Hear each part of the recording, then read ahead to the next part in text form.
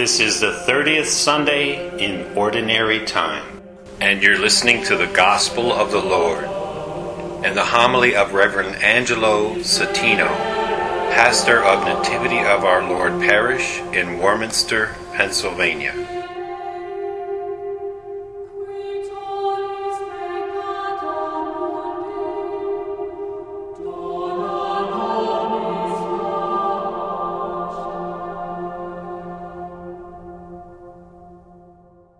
The Lord be with you.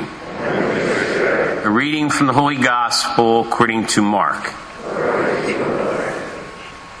As Jesus was leaving Jericho with his disciples and a sizable crowd, Bartimaeus, a blind man, the son of Timaeus, sat by the roadside begging. On hearing that it was Jesus of Nazareth, he began to cry out and say, "Jesus, Son of David, have pity on me." And many rebuked him, telling him to be silent. But he kept calling out all the more, "Son of David, have pity on me."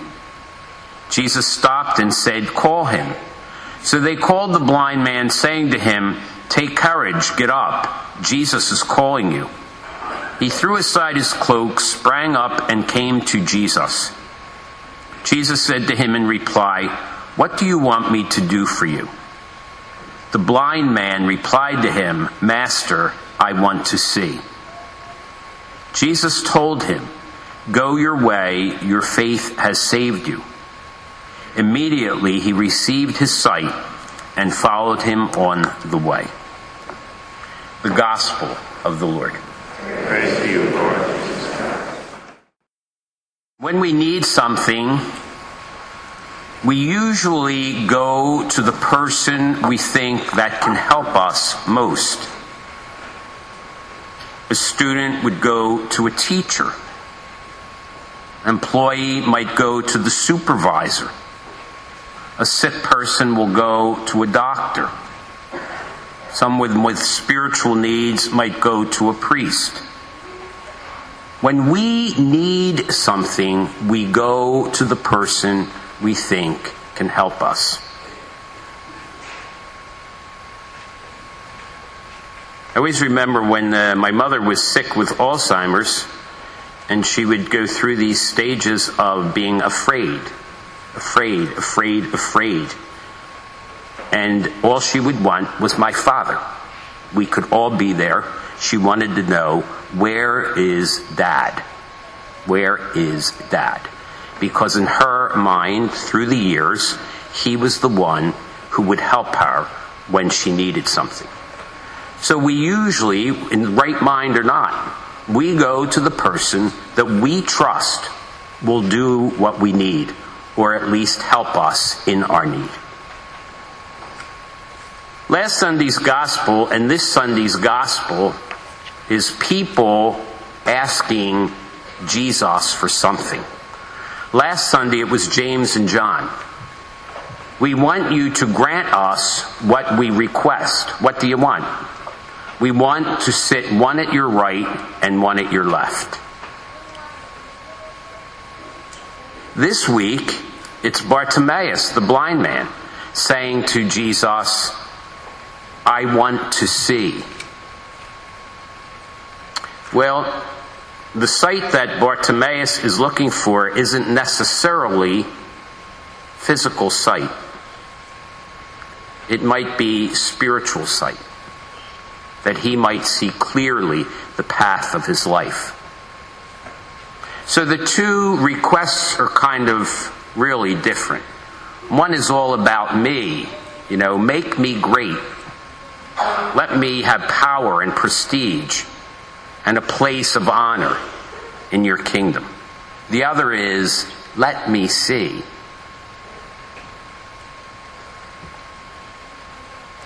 What are our prayers?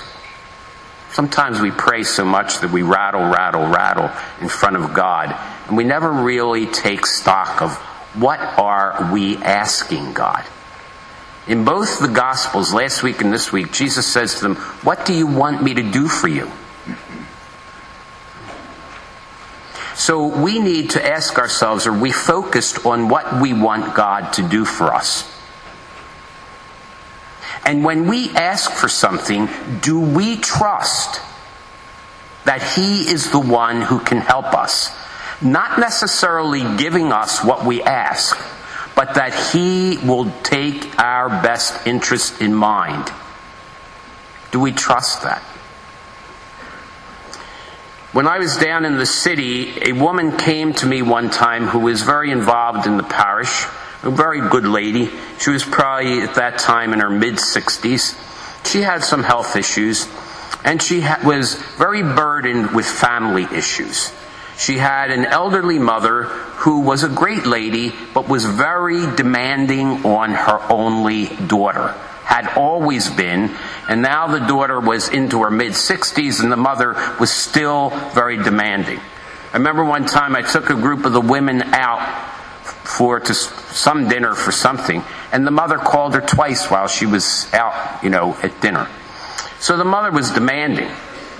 Her son was having problems. There was stress from the daughter's side. The husband was a typical Italian husband, and I can say that. And so the poor thing was under such stress. And so one day she was talking to me, and she said to me, "Father, I don't even know what to pray for anymore." And so this was my answer to her. I said, "Don't pray for anything.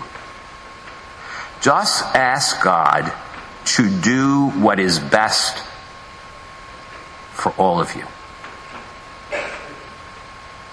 So she said, "Okay." 2 days later, I get a call that she had had a massive stroke. And 2 days after that, she was dead. I wondered if she had made that prayer. Sometimes we think we know what is best for us and the people we love.